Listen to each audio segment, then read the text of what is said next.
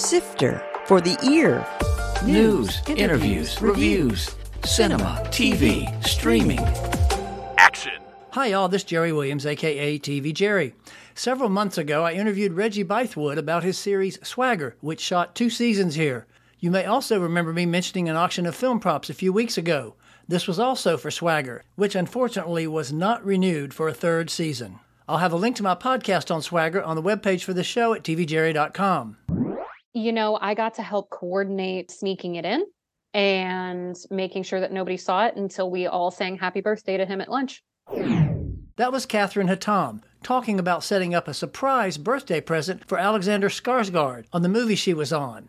Kathryn has worked as an indie film producer, but more often as an assistant director on films. And first off, an AD is not the director's assistant, but part of the production team responsible for plenty. She'll explain more, plus the difference between a second and third AD in today's interview. Sifter Review of the Week. Monarch, Legacy of Monsters on Apple TV+. Monarch is a follow-up to the previous Godzilla that devastated San Francisco in the 2014 movie.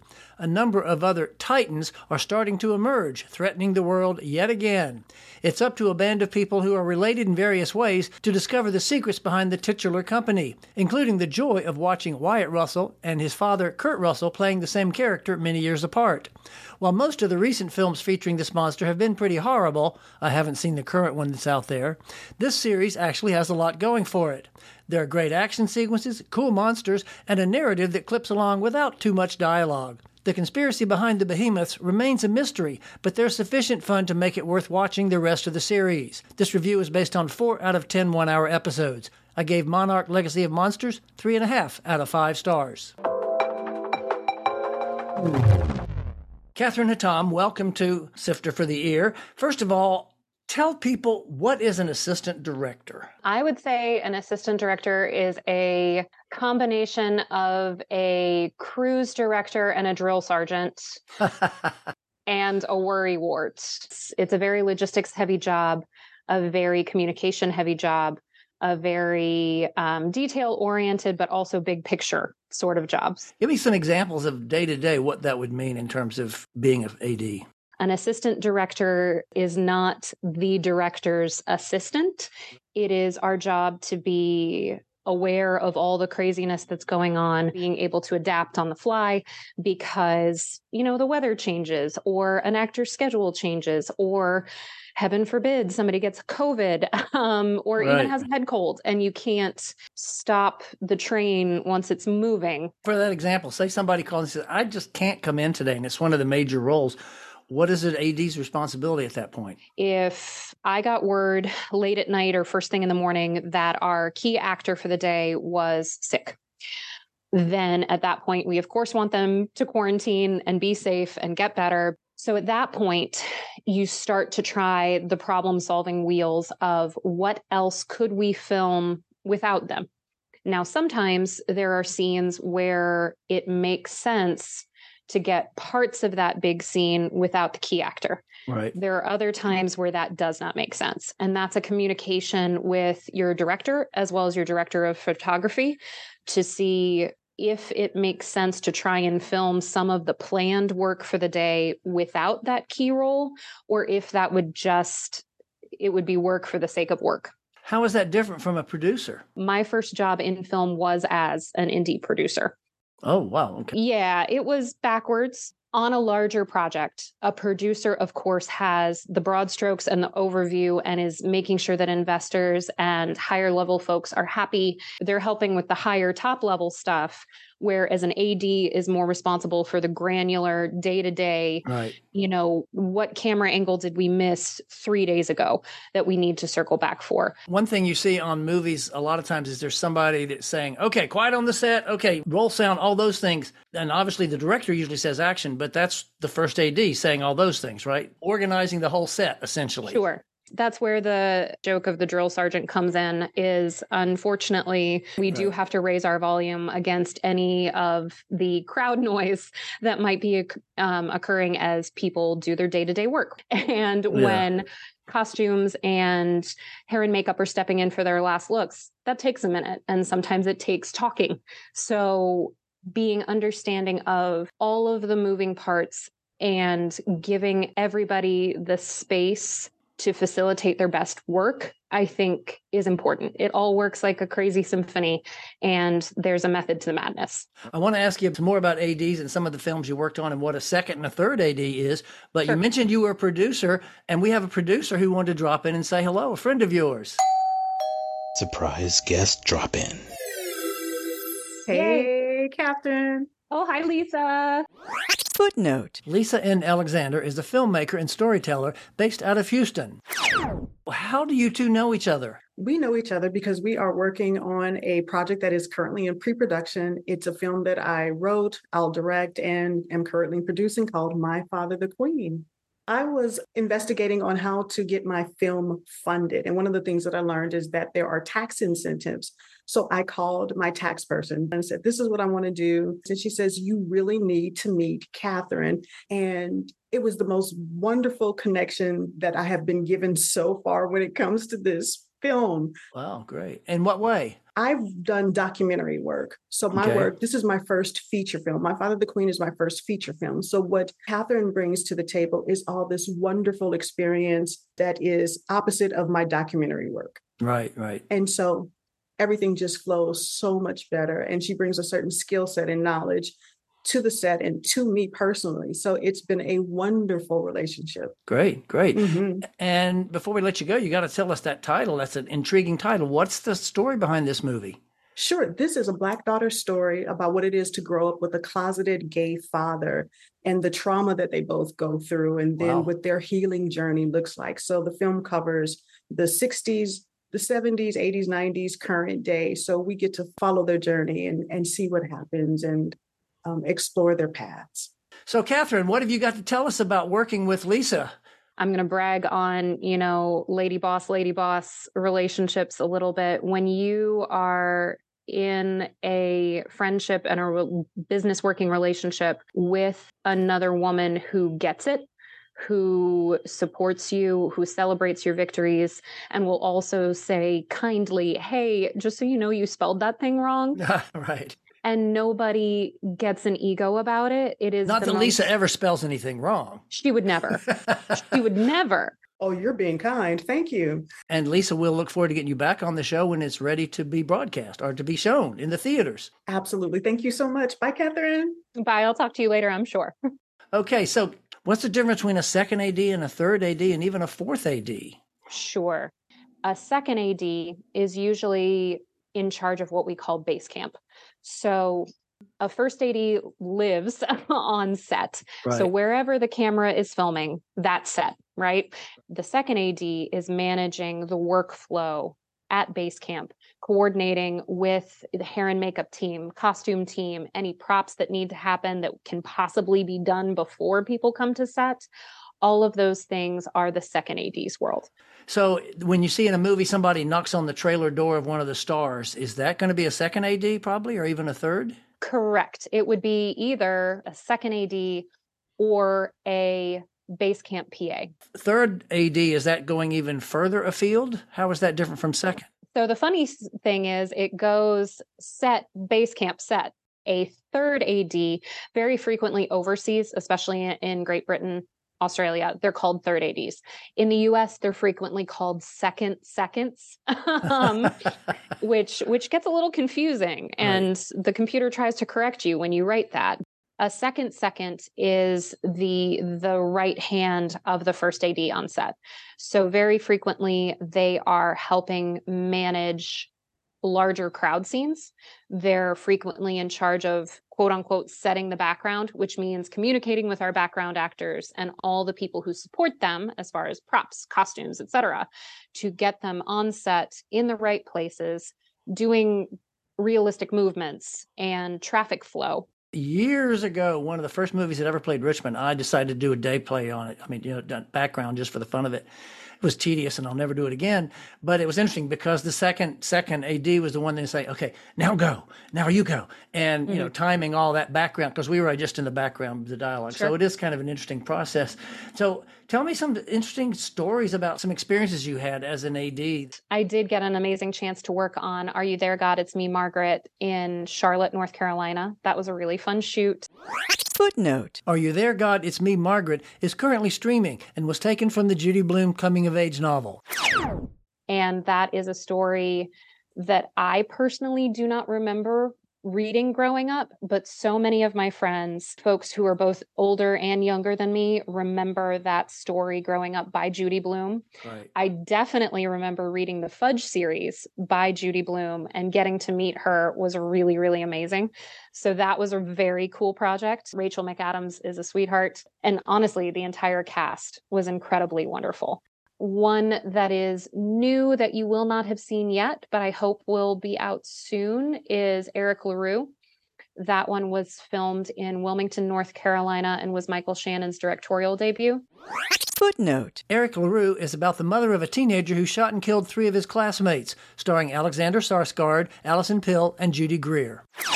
Judy Greer was our number one in that, along with Alexander Skarsgård. Great. Both of those humans are amazing, such sweet people, and they are definitely one of those A-list groups that I would say it's nice to see them both as wonderful actors and wonderful humans. So any good stories about either one of those movies? Oh gosh, we got to celebrate Alexander Skarsgård's birthday. So that was cool. Somebody got him an absolutely massive edible arrangements. He shared it with the entire crew because he's a sweetheart. On that arrangement was a balloon, and that balloon escaped as he was getting out of a transpo van, and the look of sadness on his face was absolutely adorable.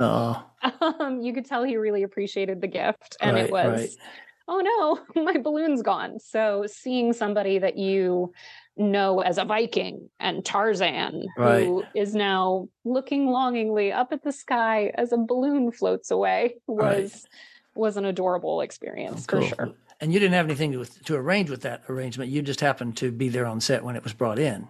I got to help coordinate sneaking it in and making sure that nobody saw it until we all sang happy birthday to him at lunch. Oh, cool. Great. Okay. Yeah, there that's you go. Kind of an atypical logistics support role for an AD, but at the same point, it happens. Yeah, and those wonderful human moments are really great. I would say that whether you're a first team PA who's supporting the cast and getting them to set on time, and you get to help coordinate a birthday phone call when the actor's, young child is celebrating a birthday and they can't be with them. Those are the human moments that I think are really lovely, that do have something to do with your job and supporting logistics, but at the same point are very, very human. And anything on the Judy Blume that you remember that was kind of cool or that you got to work with? That film was very well run and well supported when it came to logistics, so there weren't any crazy hangups. But during Are You There, God? It's Me, Margaret, we were filming during COVID, and it was not peak COVID time, but it was, okay, we've been here for a while. There's an established procedure. You have to quarantine if you're sick, et cetera, et cetera. One of the things I helped manage for that actually was an added aspect. So because we had so many background actors who not only had to be on set, but they had to be on set in period costume. And that meant that they had to come in for fittings. And in order to do that, they also had to COVID test 3 days before they came in for fittings. Then they had to test between their fitting and their filming date if it was not less than 3 days away, which if things were working appropriately, it wasn't. So that was an added step, I would say, in the AD logistics process of making sure that you're coordinating with casting so that casting can get background actors the appropriate information about testing. Then you're coordinating with the COVID department for the movie itself to make sure that you have results before the folks show up with the fittings, where they are interacting with both costumers, myself, I'm part of the AD team, as well as then other backgrounds as they're coming in and out. Then making sure that I, as the AD in that room, have all their information from their fitting, but also make sure that they know their next testing date and their filming date, involving 4 departments Did I count that appropriately? You've got casting, you've got ADs, you've got COVID department, and you've got costumes, Right. all involved before folks even show up on set. Wow. Yeah. Yeah. Well, it's gotten a little easier now, but I know there's still some COVID protocols happening. The protocols have certainly been relaxed, but both in the filming world and real life, there are certainly COVID peaks still going on, which we have started taking as everyday occurrences. As far as the scramble to work around schedules and all that kind of fun stuff, that's pretty standard for us. And I know that is kind of anticlimactic. But as far as an actor getting sick, I have certainly been on films, especially during COVID. You have to circle back to the puzzle pieces of the schedule. In the granular knowledge of what scenes are filmed at different locations, that's where an AD can step in and say, okay, we need this cast member for this group of scenes. This group of scenes takes place at this set location. We cannot move yet to our new location, whether it's a house out in the middle of nowhere or Kisatchie National Forest, because we don't have that time reserved. So you get on the horn with locations and say, hey, is there any chance we can get into this location early? Right. If that answer comes back as no, you investigate your other puzzle pieces. For instance, any given actor was not scheduled to fly in for another week, but is there any way we can get them this week rather than next week? Will that work with this schedule? So then you get on the horn with casting and say, hey, casting, can you call the agent and the manager and see if there's any way that we can get the actor there sooner? So what's next for you? I know you're moving into producing more. Are you abandoning all AD work, or are you still doing a little bit of both? No, I've been kind of straddling those two roles for a while. So I AD projects that are frequently other people's projects, and I help directors realize their vision, plan out different shooting schedules, help maximize budgets. But at the same time, I have several different projects in development. We heard from the wonderful, fabulous Lisa and Alexander, who is doing My Father the Queen with me. I am also currently working on an amazing project called King of Spring, which is a lacrosse film for anybody who is interested in that world. The great thing about King of Spring is that it does touch on a lot of teamwork. You do get to see a character story unfold there, and it also has some really amazing Native American elements because, as folks might know, lacrosse originated with the indigenous communities of North America. So I've got that project going. There's also a Bigfoot movie. There is a mermaid short out in LA that I'm trying to support as well. So when you're not on set producing or being an AD, what do you like to watch? Oh, gosh. When there's time, I just started The Bear, and I did work in restaurants when I was fresh out of college. So that has been a wonderful exercise in PTSD, as well as, I think, a wonderfully shot series.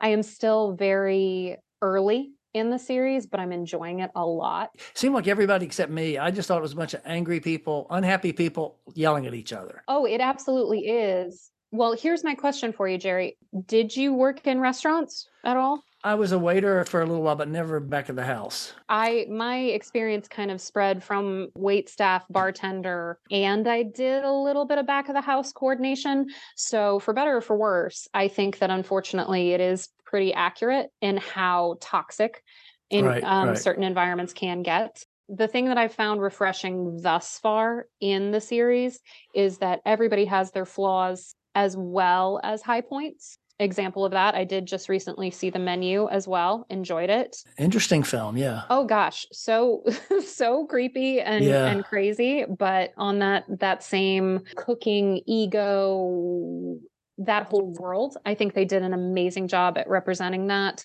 What else have I seen recently? I saw Prey. I really love the strides that we're starting to make with Native representation. I think that the indigenous peoples of the Americas, as well as all across the world, deserve way more time and representation in front of the camera, as well as behind the scenes. And some of my projects are focusing on that. But I thought Prey was great. That was okay. Yeah, I really enjoy how they did use authentic Choctaw language I have recently, both during COVID and afterwards, during unfortunately strike time, have been catching up on all the buzzy movies that I should have watched earlier, or the movies that I worked on that I hadn't gotten to see yet. Harriet just hit Netflix. That's a Virginia filmed project. Highly recommend. Cynthia and Vero is a queen.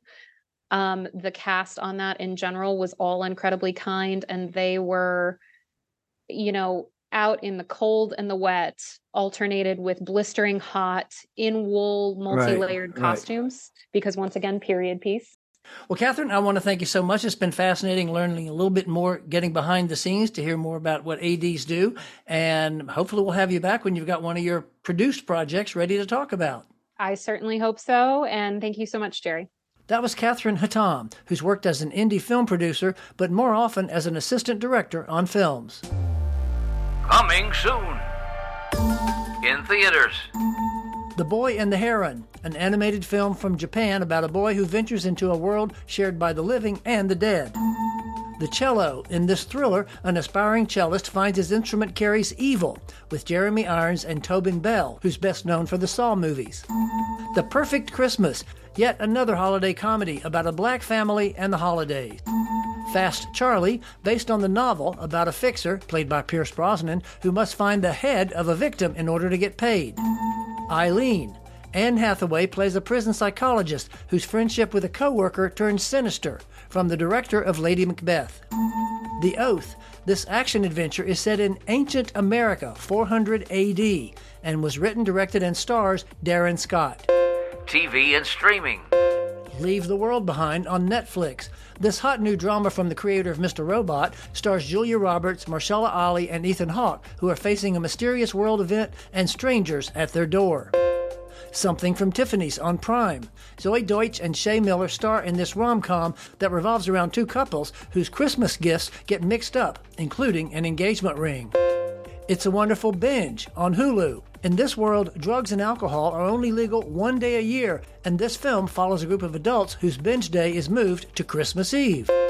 Merry Little Batman on Amazon. This animated film features Damian Wayne shortly after finding himself orphaned at Wayne Manor. Kevin Hart and Chris Rock, headliners only on Netflix. This documentary follows these two comics as they talk about their lives while on tour. Your Christmas or Mine Too on Amazon Prime. Asa Butterfield and Jane Krakowski star in this sequel. Culprits on Hulu. The crew that pulls off a heist disperses, only to be targeted by a killer. Do you know what a DCP is? Find out on next week's show when we get deeper into the technical woods of filmmaking with guest Stace Carter. This is Jerry Williams. Thanks for listening. For more Sister, including literally thousands of reviews, visit tvjerry.com. That's a wrap.